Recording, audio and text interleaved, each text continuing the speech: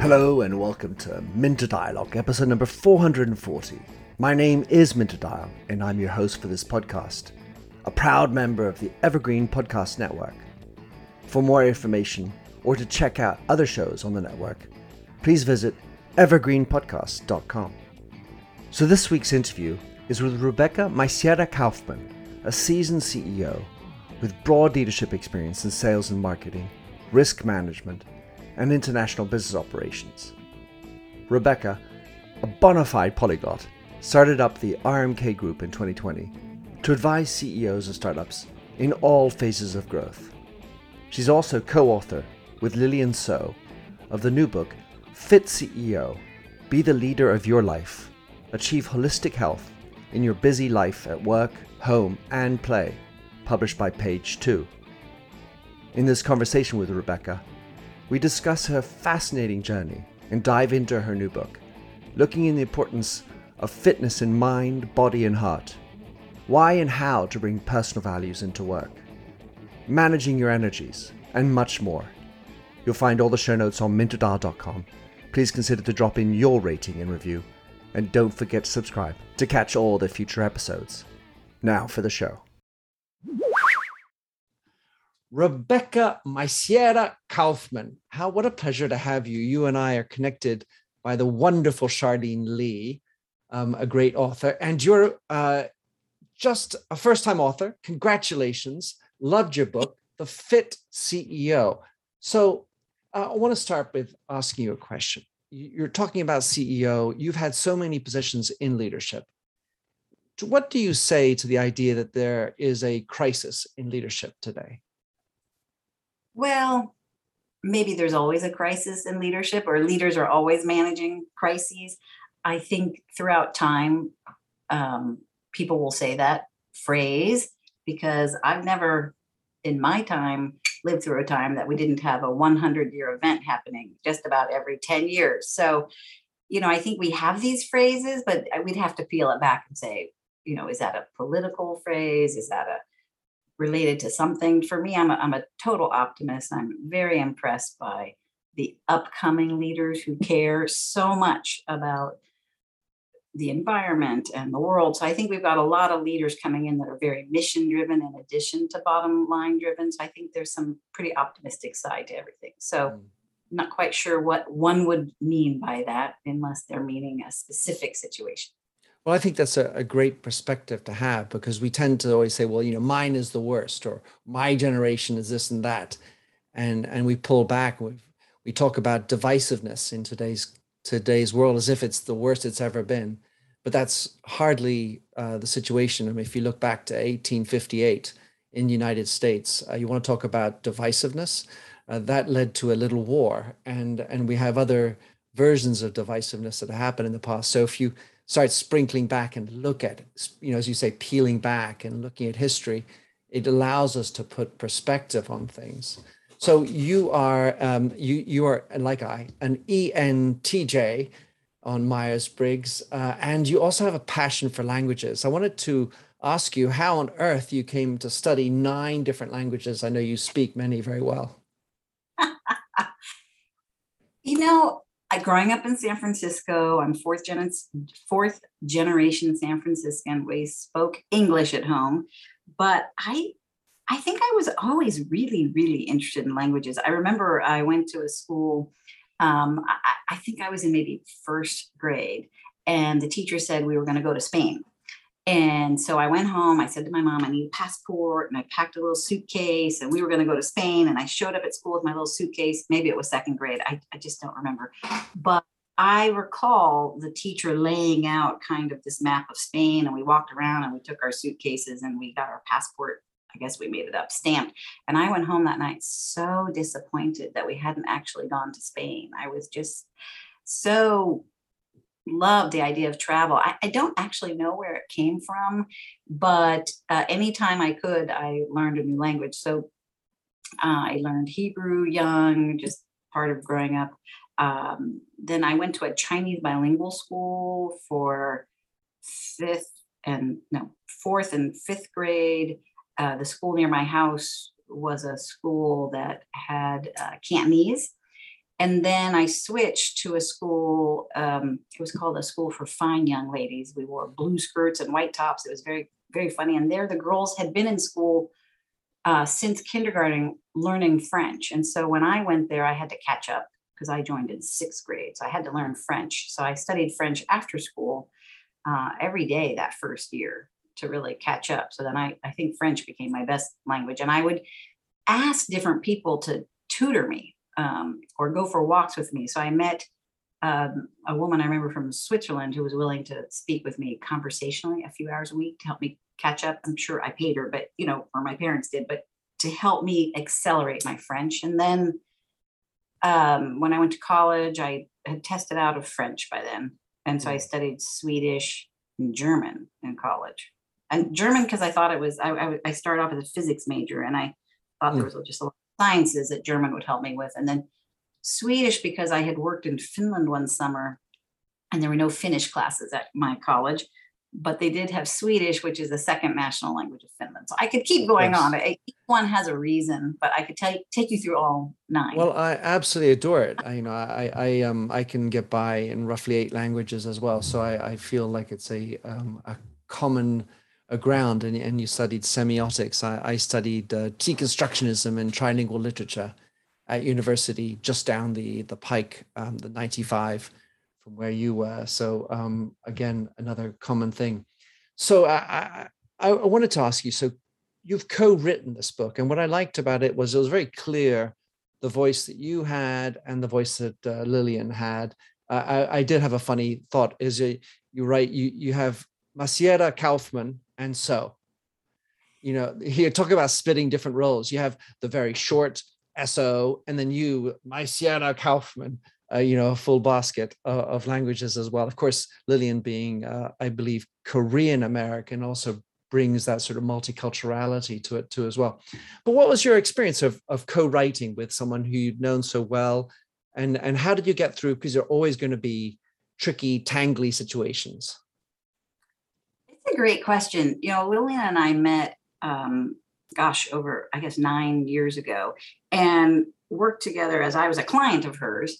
And, so we met twice a month, and over that year of working together, really connected. And I asked her somewhere in that year, she'd write this book with me. I already had the title Fit CEO and outlined it. And she said, absolutely, love to. I went on my merry way. Over time, she left that club that I'm a member of, and she started her own business. And about 5 years later, I called her one day and I said, just checking in. I am still going to write this book. Are you still interested? She said, absolutely. And we always were on Instagram and Facebook chatting, just little bits here and there. And when COVID happened, I had already decided to leave corporate America and was starting my own business, RMK Group LLC, with one pillar of what I do going to be this writing and speaking. And called her up. I said, I'm ready now. Are you in? She said, I'm in. And so we did exactly what we say in our book, which is we set up a routine. We met, and we still meet every Monday. Then we met either every Monday and Friday or one of those days, and spent a few hours together with our outline, working through some of the ways to make the book even better. So I had, over the years, outlined it, sent it to her. She put feedback into it. And then I wrote as you know, it has 2 voices, my side of the chapter, and then sent it to her, and she would write her side, and then we'd review it together. And so it was actually a really fun, pleasurable, easy process. And interestingly, we both agreed, let's make this fun and easy. And it was, there was no conflict. Amazing. One of the lessons that I learned from the co-writing I did was very much that to be very specific about the roles of one another. And it was very clear that you guys obviously had very different backgrounds to it, and that it makes it easier. The challenge sometimes is, well, you start, second person feeds off of it, and if that's okay, and as long as egos are removed from that story, then it becomes a lot simpler. But it's remarkable how it can be a little bit tricky with egos and my voice and which name is listed first and all these other little nitty gritty things. You can play let's just go with alphabetical order, or there's the person who puts more work into it. And so it very quickly can go awry, but I'm glad that you had a good experience with it. So you had this framework, and you break it down into these 5 different sections. And one of them is, well, let's say that I was, not one of them, but one of the things you talk about a lot is allowing for imperfection. And I love that idea. My question then becomes is, where is the place for less discipline and naughtiness in your fit CEO? I think it's summed up, and I attribute this to a great quote by Lillian, which is everything in moderation, including moderation. Mm-hmm. And so when you're trying to be balanced and weigh out how you do the different things in your day, your week, your life, you have to give yourself days off that you just aren't perfect at any of it, like a complete rest day or a complete play day or what you're calling a naughty day or whatever that means for you, and give yourself permission. So I think one of the things we talked about early on in 2012, 2013, in that time period was we were watching people at our club, and there were people that were absolute like club rats. They were there morning, noon, and night, and they didn't look better or seem healthier or happier. It was almost too intense. The idea of you can be fit, but you don't have to be. It's not a chore. It should be fun, and so we wanted that in the book. So we kind of got to observe a lot of things together. There were some things we watched that we were worried people would injure themselves, so it's worth making sure you take the time to not overdo it. And I talk about that with walking with my sister about in COVID, it became, we walked every day. And then at a certain point, it's like, wow, I have no rest. If I walk every day, an hour and a half with my sister, I started to feel it in my knees. And so listening to your body, listening to your intuition. So you kind of know when you're getting too structured or too perfect. Right. Yeah. Say, I need a release valve. And if you want a day that you eat ice cream and that's what you do it. There's no wrong. If you want cake lunch, have dessert first, Yeah, exactly. And I suppose when you try to be disciplined about it and have that intentionality, it's just allowing for that slack, to give yourself slack, to have self-empathy, to circle back and have that time to listen to yourself and understand. Otherwise, like you say, you can cause injuries, or you're actually pushing too hard on yourself. Right. I always used to tell people when they'd say, are you a competitive person? I would always say, yes, with myself. I'm my hardest judge, not some boss or someone else. Right. So it is about, I love your term about, self-empathy or giving yourself slack, because otherwise you can create so much stress that's just in yourself, not externally put upon you. I think that's one of the greatest gifts, is when you figure out you give yourself permission. Yeah. And it takes a certain confidence at some level to know that that's okay. You just mentioned work-life balance, or at least this notion of balance. And I thought that was a really intriguing part of what you wrote about. You wrote, balance means connecting with your primary intention, your center, your heart, and not forgetting what brings you joy. In other words, leading with your heart. Oftentimes one is told, and you're not working corporate America, so it's interesting to look back at the situation when you're working, as I did in big business, to what extent this notion of work-life balance is a plausible story, and if you want to succeed, is it really possible to have balance?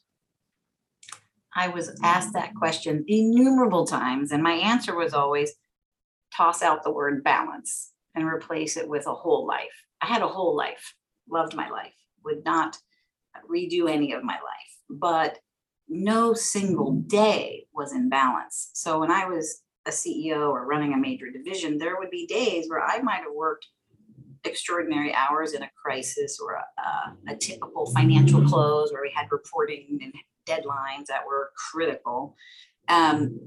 So that day might be all work and very little play.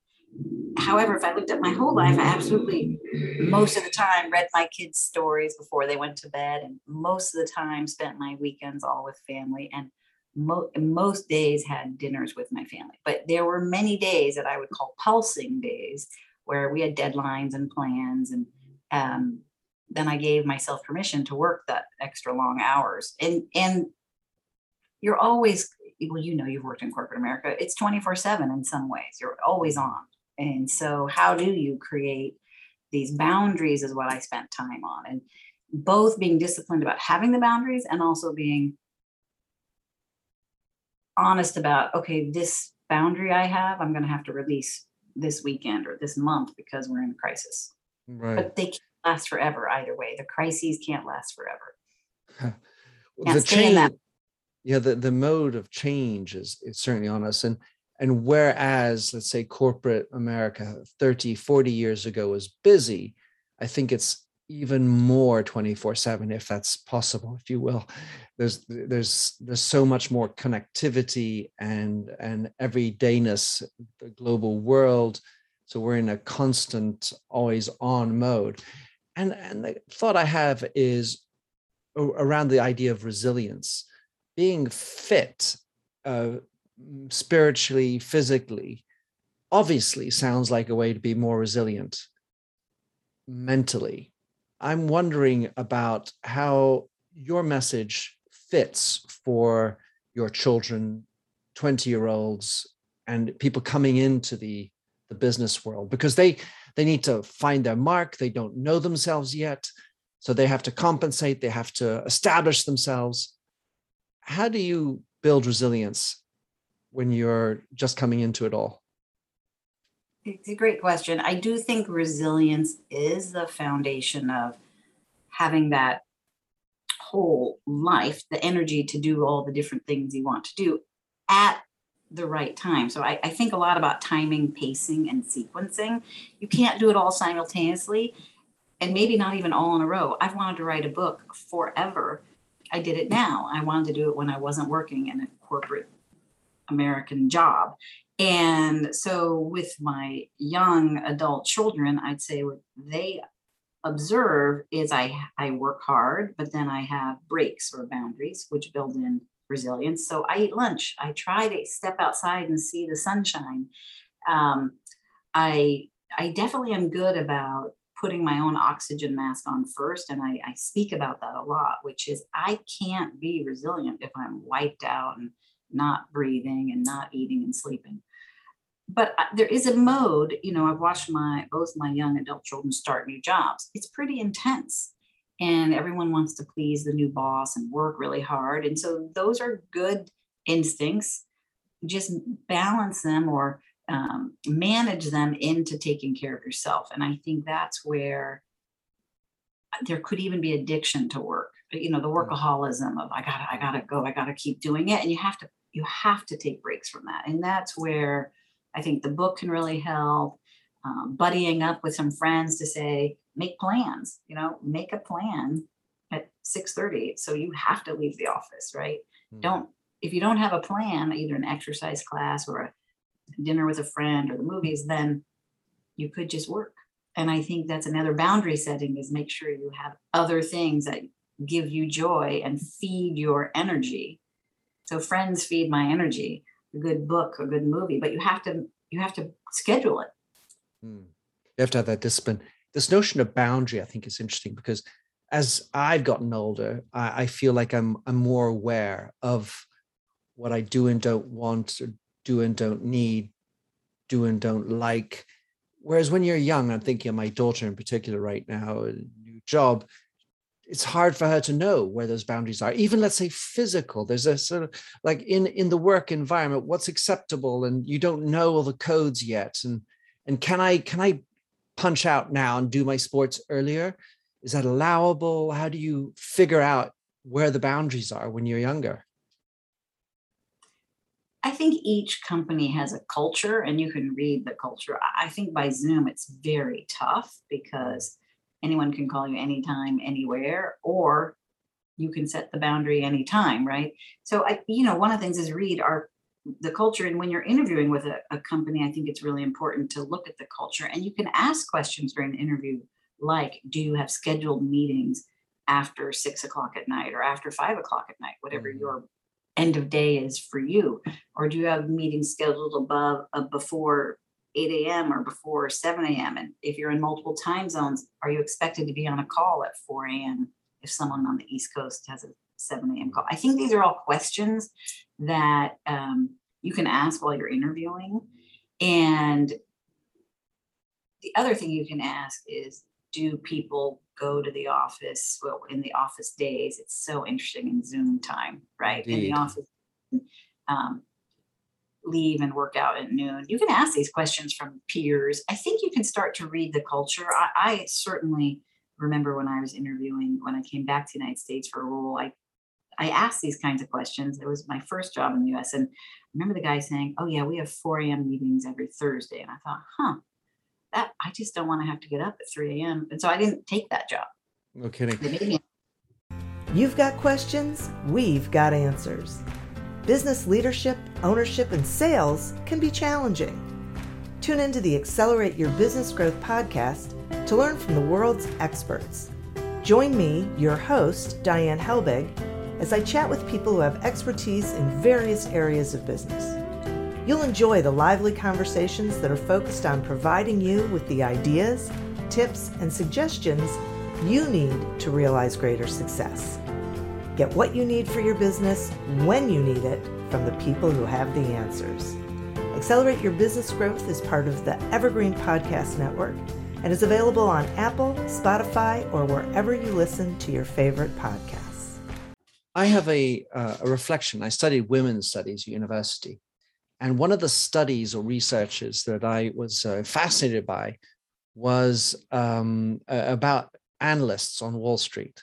And so they were looking at the II institutional investor ratings, and they picked the when a analyst would move from one bank to another, what would be the condition of success that they would keep their II rating when they moved from one bank to the next. And there was only one statistically viable reason for an analyst being successful at bank 2 after bank 1. You know what that was? Hours. No, women. There were less analyst women. However, statistically, as a woman, more likely to have success in the number 2 bank. Why? For 2 reasons.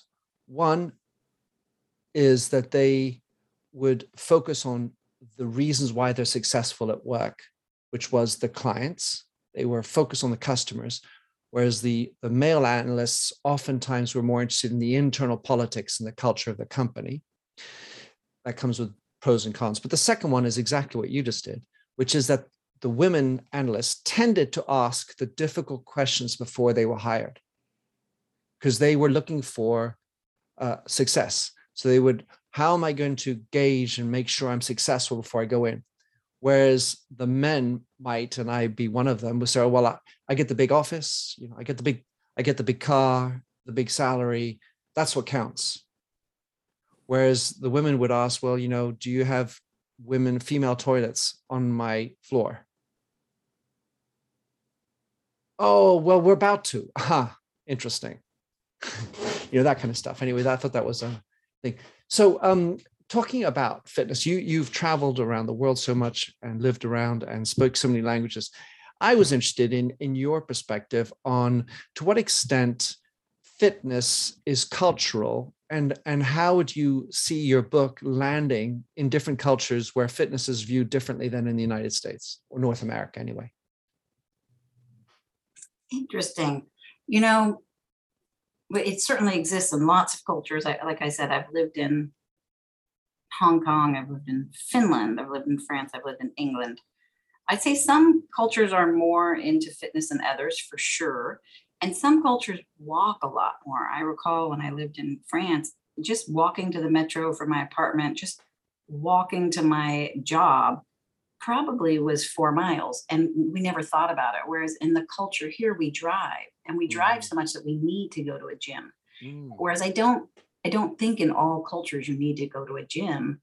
because you end up walking so much and you can walk more, and add other kinds of fitness. So I definitely think there are some cultural things. I think there's a lot of weather things too. So when I lived in Hong Kong, I mean, it was Hot and very sweaty. hot and humid. So, walking around in my work clothes would not exactly be comfortable. I think we used to run from doorway to doorway to get some of the air conditioning that came out of the doors while we were walking somewhere. So in Hong Kong, I think you have to kind of go somewhere cooler to do something, or we'd swim on the weekend. So I definitely think it has geography and habit and culture. So I think if a culture supports fitness, it's going to be easier to leave work and say, I have a class or I have an appointment. If you're in a place that doesn't, then you need to add it through walking. But yeah, I do think it has got more cultural support in some cultures rather than others. In Finland, we walked with about 3 layers of clothing on in the winter, and we'd go walking on frozen lakes. It was very interesting, very cold, but very interesting. There was a lot of walking. Like otherwise, you're never outdoors, and it would get super cold. It does speak. Well, I lived in Montreal, where we had similarly rather freezing temperatures, and the idea of wearing layers is how you deal with the cold, because you go into something with a little less cold and you take off one layer, and so, that's how you live and survive in those type of environments. Very different from the San Francisco world. So right. You say being honest with yourself allows you to be honest with others. And I thought that was a really interesting thing. Though what I was wondering was the way you are in life outside of work, should that also be compatible, congruent, consistent, the same as you at work? Love that question. I mean, yes and no. I think I'm always me wherever I am.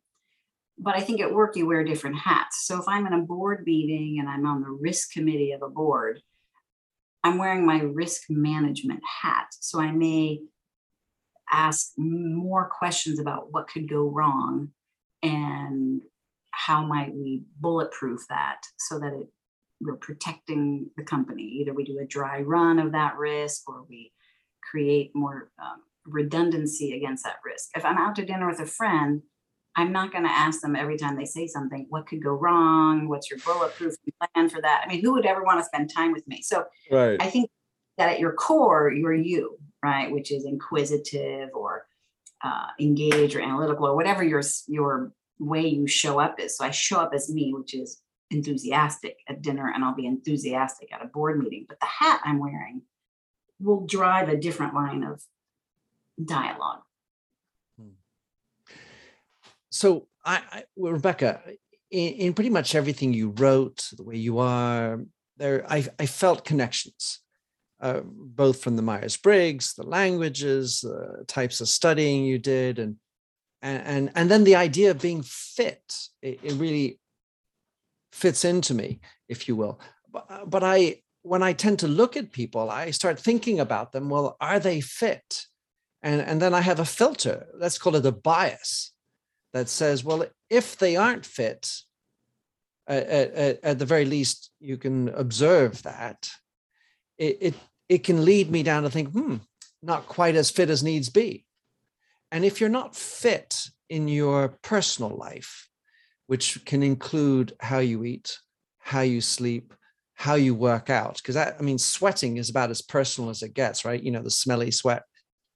And at work, we're putting on this other image, wearing a proper dress or, suit and, whatever, theoretically anyway, in the office days.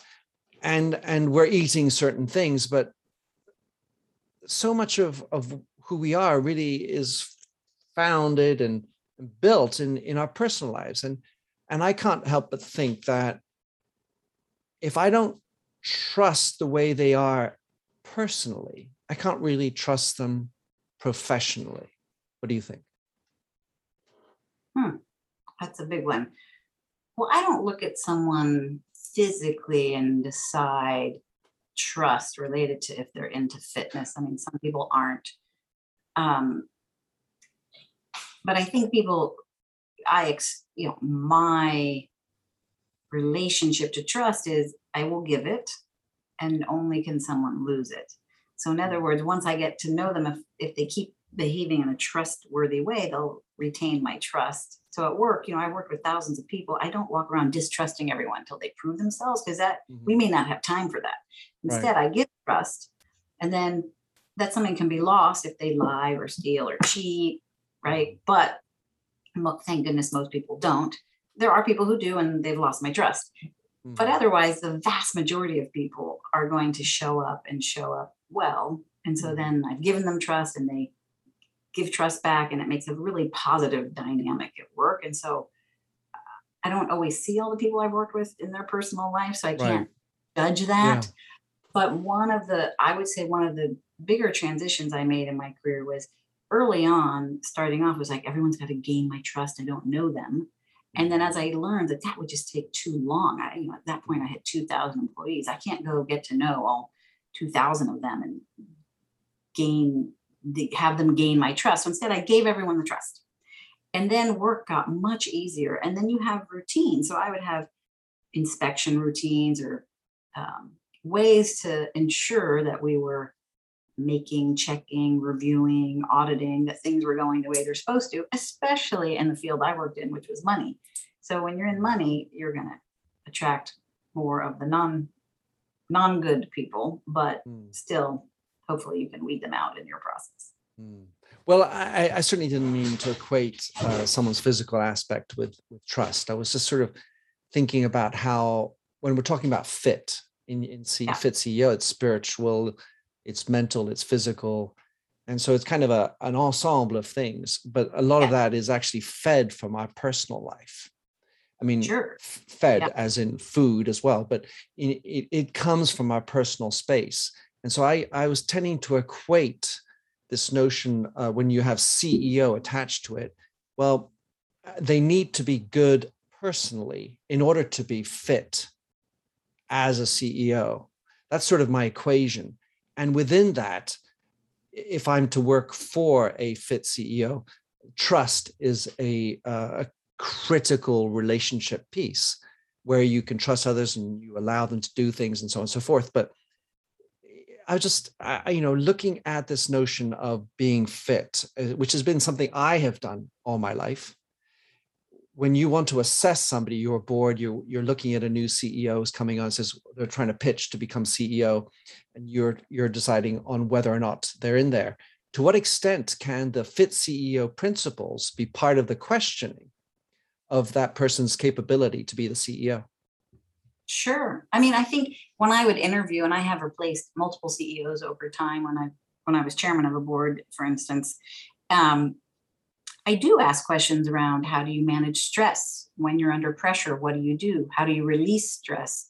And people will share, I go for a walk, I meditate. They'll share how they handle themselves. So you're really learning about self-management. Mm-hmm. I think if you're going to be the CEO of a major corporation or the CEO of your life, then self-management becomes a really important arena to the notions you're asking about.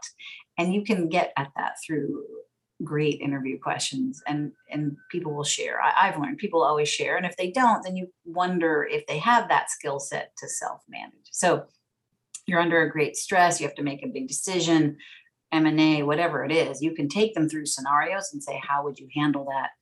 How would you handle the situation? How would you handle the pressure? And I love the answers I've gotten over the years. People will share great tools. Some people run. A lot of people I've learned tend to go exercise that I've interviewed, but not everyone. Some will say, I'll listen to a piece of music. Something different. Oh, I love that question though. How do you handle stress? It's really an interesting question. You mentioned music. I was thinking when you wrote about, you make sure you're having fun doing the workouts, sorry. And the principles, if you enjoy walking, if your knees are hurting, stop, because you're not having fun, and that makes total sense. I was wondering if you had a sort of a philosophy with regard to running or walking with earbuds in your ear, because I think that there are two camps: the ones that got to be in touch with nature, the air, breathe, listen to yourself. I tend to be in this sort of hyper efficiency, maybe ridiculous mode of wanting to catch up on podcasts, or potentially listen to some dead shows because I like to listen to music. What school are you in? Well, I tend to walk with someone. So, Oh, I see. with a friend or with, so I don't put my earbuds in, but my real joy exercise wise is dance class, which is great music. So I hear amazing music, which brings me joy. And I get to, it doesn't feel like a workout when you're doing dance. It's an amazing workout, but for me, it just feels like joy. Yeah, I did a Pilates session with a friend the other day, and boy, did I get a workout. I felt that for 2 days more. There are two other areas I wanted to talk about. We're just talking about working out, energy. So I'm big on talking about energy. And you say, I have learned that how I look and feel and the energy I project are critical as they role model the way for others, which kind of gets back into what we we're just talking about before. I was going to ask you, to what extent do you believe that it's a leader's role to energize others? It's an interesting approach, the way you asked that question. Do I think it is a leader's role? It is how I approach leadership. So for me, I do look to myself when I've led teams to energize them. And so for me, the routines I set up, town hall meetings, communication notes. I spent a lot of energy on recognition, sharing information transparently, both putting kind of one foot of my view on the world, the real world, and sharing that. And then at equal time to my vision of where we were going and that optimism. And I know that energizes the team. If I went and heard a leader speak and they just told me about current difficulties, I'd probably leave the meeting pretty worried, right? Like, wow, are we going to make it? So if the leader doesn't also share how we're managing through the challenge ahead or the future and paint a picture of the future that I want to go towards, I don't think you would create very good energy in the company. So yes, I believe in that context, it is the CEO or the leader's job to create energy for the team. I don't mean they have to go and personally touch each person and turn on their battery, but they should be painting a compelling future that one wants to participate in and sharing the reality of how we're going to get there. The reality may be tough work and hard, and help people know, okay, this is going to be hard, but here's how we're going to do it. That's probably your right combination, at least in my idea of keeping the team loyal because they know you're telling them the truth and giving them energy to get to that next phase, whatever that is, 1 year out, 2 year out, 3 year out. And a lot of companies spend time on mission and values because staying consistent to that will help you get there. So yes, I think that was a long way to answer. Yes, I think it is the leader's job to give the team energy. Well, I very much appreciate the way you frame that, because one could quickly be thinking it's our role to take care of everybody's energy. And I've observed that a lot of people, especially who are working only from remote, have been sapped and even as leaders lacking their own energies. And when on top of that, they're expected to energize everybody else, I think it's almost a dangerous proposition. So what was interesting for me was that you talk about role modeling the way you lead yourself as a way for others to have that same sort of hygiene to then have their energies. But the way you frame this is that you say, well, I'm going to think through how I'm going to present things which can be energizing to them, but it's not your responsibility for everybody to, have their energies in place, how they sleep every night. Yet at some level, I would say that in work, we should be allowed to talk more about mental health, sleep, sports, and how you eat and other things which are part of our energy, and yet kind of are verboten. It's almost like, well, who are you to tell me how to eat? Are you a nutritionist? Well, Lillian, of course, is, or more so anyway. Last zone of questions, and I'll let you go, is, and it's a tricky one, and it's around politics and religion, which you mentioned. You say, well, generally, you used to say, don't bring politics and religion to work because that's just, common knowledge. Yet you suggest that things have changed.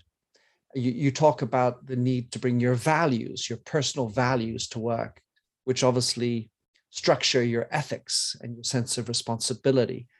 So I was wondering it feels like today values and politics are porous at work. What's your opinion about that? And how would you counsel people in corporate America, in business, in the way that they bring their values and deal with political hot potatoes that seem to be many in the frying pan? Oh, such an easy question, Mentor. My goodness, softball. We don't have the time for the depth of that question. But I guess I approach people come to work from all backgrounds, all religions, all political spectrum, and beliefs and values. And so the way I tried to come to work was always very big tent, and meaning everyone's welcome in the tent. And of course, there are norms in the tent, which is to be acting respectfully and to act professionally. And so there are norms. In most of the companies I've worked for, we've even had dress codes. You couldn't wear a gang t-shirt or I don't know. There's all kinds of things you can't do so that you don't create a hostile work environment, right? But I find if you have those norms, and they're all typically in a code of conduct about what we expect at work in terms of ethics and professionalism, and if there's an issue, how you raise it. I mean, given all that is, you sign when you join a company. The way I approach it is it's very big tent. So when people would, want to chit chat about the politics in the world before a meeting, fine, everyone does that. Did you read the news? I would never cut that off. But when the meeting started, then we're about, if the meeting was about making teacups, we were going to talk about teacup manufacturing. And if we had to talk about the fact that the factory was in a place that we felt did not support or live the values we all signed on to, we'd have a discussion about that, or do we need to move the factory? Now, I never worked in a teacup factory. I'm using right, this as an but example. Of course, I get it. Yeah, sure. And so I think these are all things that you have to have dialogue about and explore. And interesting in financial services, we spend a ton of time on not just conflict of interest, but perception of conflict of interest, which is a really interesting concept. We tried to have, of course, no conflict of interest, but then we also tried to have no perception of conflict of interest. So to get back to your question about politics at work, I think people should have the conversations they want to have in a hopefully light and informative manner. If it were to get hostile, angry, factional, I would ask them not to do that at work. And I have worked through a number of wars, actually, with multiple cultures on my team, and learning, there were things that did get raised to HR, and we'd have to say, look, let's go back to the code of conduct. Are you being respectful? Are you showing up and doing your job professionally? You need to work together that way. And no one can wear XYZ colors for a while, so we aren't triggering something from other countries. So you have to keep your eye on the pulse of what's going on. But it's always shifting, right? So you can't know what that will be that day. But I try to stay very big tent. That would be my philosophy. I like it. And you also talk about the pragmatism of relating into political topics that are relative to the project. And obviously, I tend to think that we are political by nature, and most of our businesses are political by essence, because there's regulations, and those are usually done in some kind of Congress where lawmakers are, and so you have to have a political beat. And those who aren't able to do that, in my opinion, are missing out on bits of who they are as individuals, and therefore you're not in transparency. You're sort of hiding your cards, and that can only bring issues when you have décalage, gaps between who you are and who you present. So, Rebecca, I just overstayed my welcome. I really appreciate having you on. It's been great fun chatting. I had so many gnarly, interesting, hopefully interesting questions to address with you, talk with somebody who's been in such great positions. How can someone get your book now that it's out? Yay! They can go to many places, but they can start at www.fitceobook.com, and all the retailers are there. And I'll be put all the links in the show notes. Rebecca, thanks so much. A big hello to Lillian So, your co-author, and to all the team at Page Two, Trina and company. Thanks again for coming on the show, Rebecca. Thank you so much. Really appreciated the time. Thanks for having listened to this episode of the Minter Dialogue podcast. If you like the show and would like to support me, please consider a donation on patreon.com/MinterDial. You can also subscribe on your favorite podcast service. And as ever, rating and reviews are the real currency for podcasts. You'll find the show notes with over 2,000 and more blog posts on minterdial.com.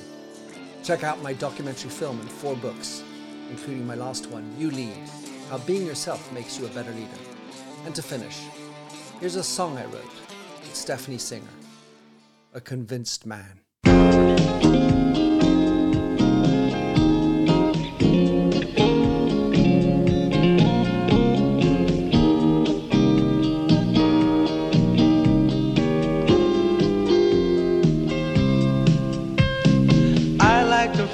A stranger tucked around me, precipitating the danger to feel free. Trust is the reason, still I won't toe the line. I sit here passively, hope for your respect, anticipating the thrill of your intellect. Maybe I tell myself there's no use in me lying. I'm a convinced man, building an urge. I'm a convinced man, to live and die submerged. A convinced man, in the arms of a woman. I'm a convinced man, challenge my fate.